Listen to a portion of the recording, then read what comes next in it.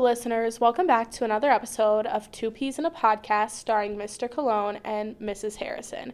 This week, we welcome special guest Mrs. McMullen, who is on after guest hosting a few episodes ago. Be sure to keep listening if you want to hear more about Mrs. McMullen's 25 years at Viz and bid her farewell with us. Thanks for listening.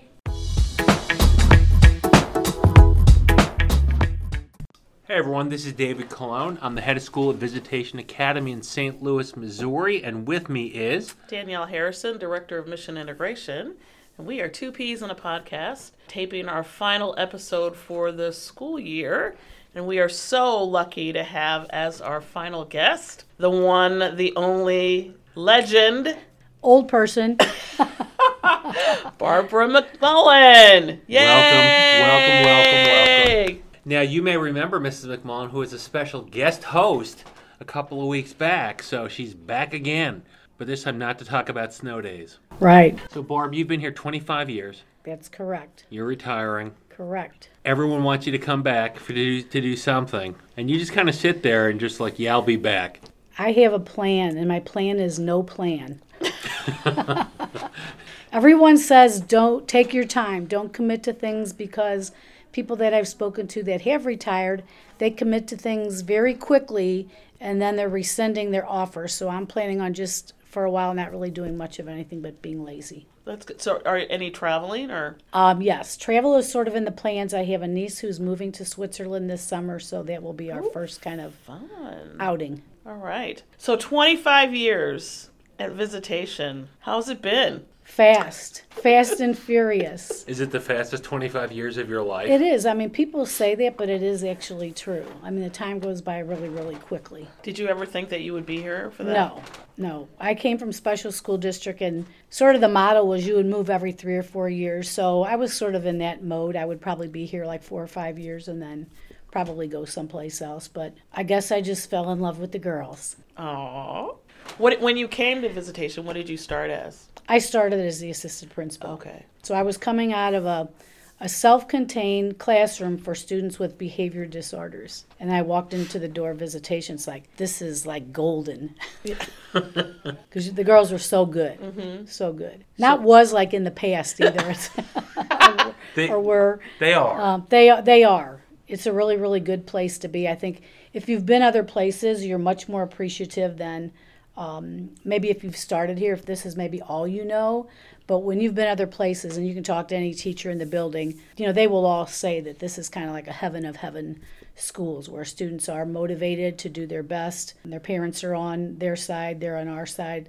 The goal is that, they move away from here and are able to go to college, do well, and then do something in the future that they're very, very passionate about. And that, I see like our kids on a quote bad day are still a good deal. Less bad. Yes, yes. So one of the things that I think is most interesting to me, and I've only known you for a few months now, is your views on leadership, because you are a leader, you are acknowledged as a leader, and yet you always you don't feel the need to sort of just point at yourself. Tell me about what do you think, what makes a good leader? For me, I guess, I've always felt that more people can make a better decision than one person. So the more information that you can get from others, the obvious is that decision is going to be much, much better. And if you can bring in the people that are going to be, I guess, sort of affected by the decision, then it's probably going to be a better one as well. How do you see yourself empowering the girls while you were here?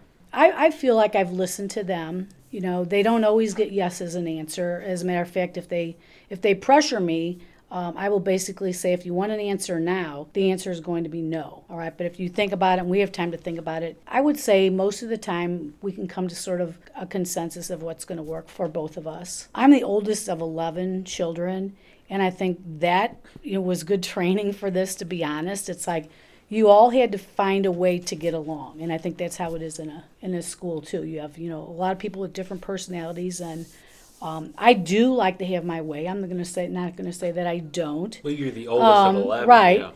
But I hope that most of the time I'm able to listen and come up with something that's going to benefit the most people. What was it like growing up in a family of 11? Fun. I've never lived in the house with 2 of them. I was already in college and gone when 2 of them were born. Oh my gosh. So my youngest brother and my son are only 1 year apart. Wow. So my grandson and my brother's little girl are in the same class at the same school right now. Well, that's great. So it's just fun. Our family's very close, and it's a lot of fun. What's the biggest change between when you started at Viz and now that you've seen on campus? I think a couple things. I think the college process is probably the thing that I've seen change the most. And to me, it's become much more detrimental than it was in the past. It's just that it's such a long, drawn-out thing now. When I first started, it was, okay, people were applying, and you pretty much figured out fairly early on where you were going to go to school. And now it's all becoming about the package. It's like, no one can just walk out and pay, well, maybe some people. I'm going to pay $80,000 to go to school. So everybody is looking for, the right school, but something that's not going to put them in debt for the next, 30 or 40 years. Where in the past, most schools were pretty reasonably priced, even schools that were very academic, top tier schools. But that's it's very different. I feel much more sorry for kids applying now than in the past. And even the process as far as, a clear cut, who's going to get into this school. No score matters anymore. It's like, you can do all these things, and Susie down the street from you gets in, and your qualifications may be better, what we think are better, and then you don't get into that school. So it's such an unknown. Before, the formula was much more clear cut, I think. So sort of higher standards, but also more random. It seems to be. And then just the number of kids that apply to certain schools has, increased drastically. So, the pool is very, very different too. So, Barb, when you started, the sisters had a stronger There presence. were probably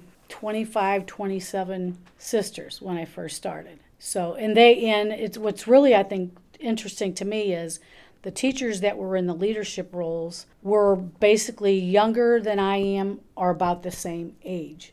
So to kind of see that, transform over 25 years, it's a long, drawn-out story, but yet it happened very, very quickly. It's like where they have a huge presence to where now we have 3 sisters that are, on campus really daily, but it's not the same as when it was back then. How do you think the school has kind of stepped up to take on the mission or the mission? charism? Yeah, the charism. I would say for a long time we were sort of lackadaisical about it. But even the sisters were never promoting it. One of the sisters that is no longer at this monastery, she would always say that, the charism was something to be caught and not to be taught. And so there were many years where really nothing was happening because there were no sisters here that you were like catching this from. Mm-hmm. So there was a lapse. And I would say it's probably been maybe a good 10 years, something like that it's been a much more strategic, planned out, type of way to get that information to students.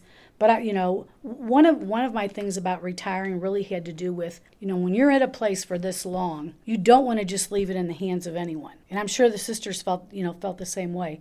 So it's about finding the right time when you think things are moving, forward to kind of take that step back. So I feel really good about, moving on at this time. And I'm really, really excited about the new teachers that are coming next year. It's like when you go down the list, the checklist is just one more phenomenal person than the next. We've been really, really lucky this year. Sometimes you just really get lucky. That's right. One of the things I think we're going to miss is your ability to know everyone in the city. Because it's amazing. So if we have someone come through, like, oh, I know that potential teacher through this, and this, and not even this, and this. It's just this. There's like that 1 degree of separation for Barb McMullen.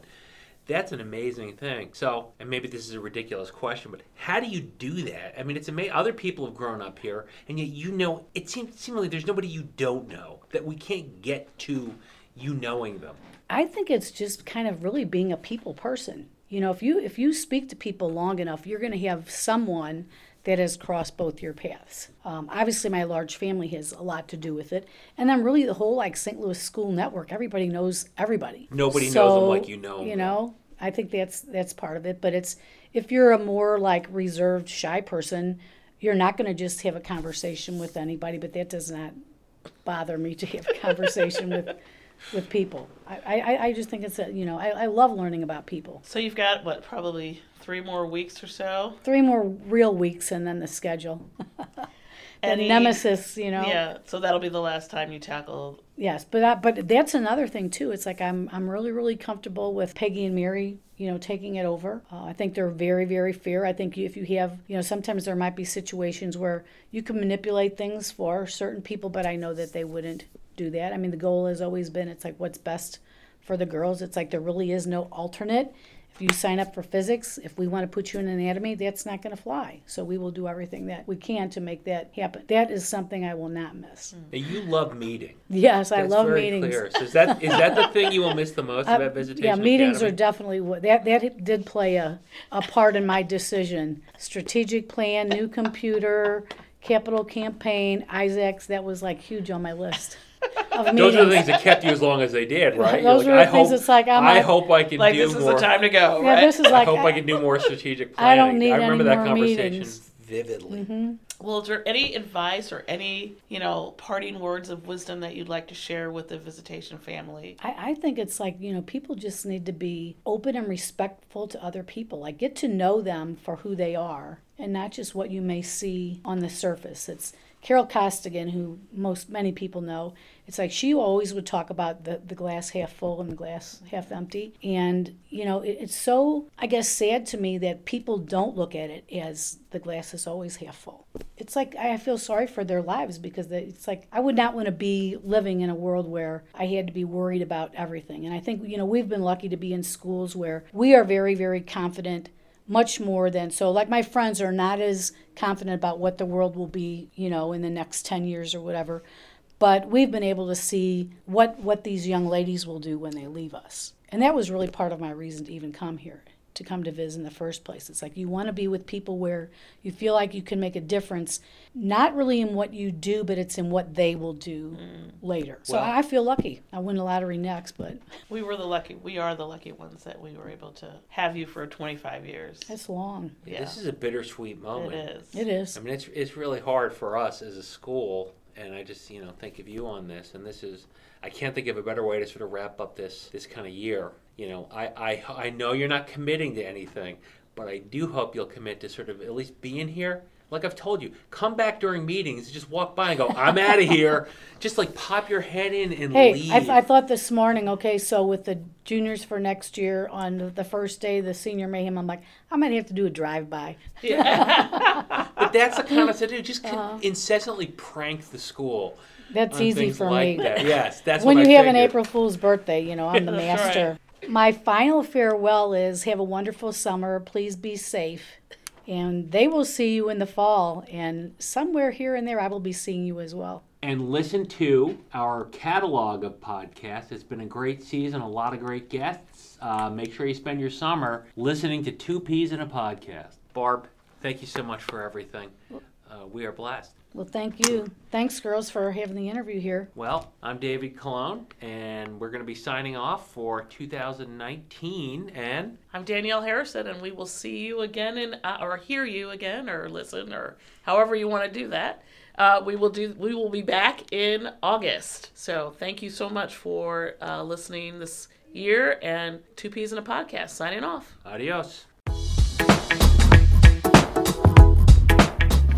Thank you so much for listening, and a special thank you to our listeners from the Emerging Media team. This was our first year of the podcast, and it was very successful because of all of you. We also want to thank Mr. Colon and Mrs. Harrison for being great hosts, and our final guest, Mrs. McMullen, for a great 25 years. Thanks, and look forward to new episodes next year.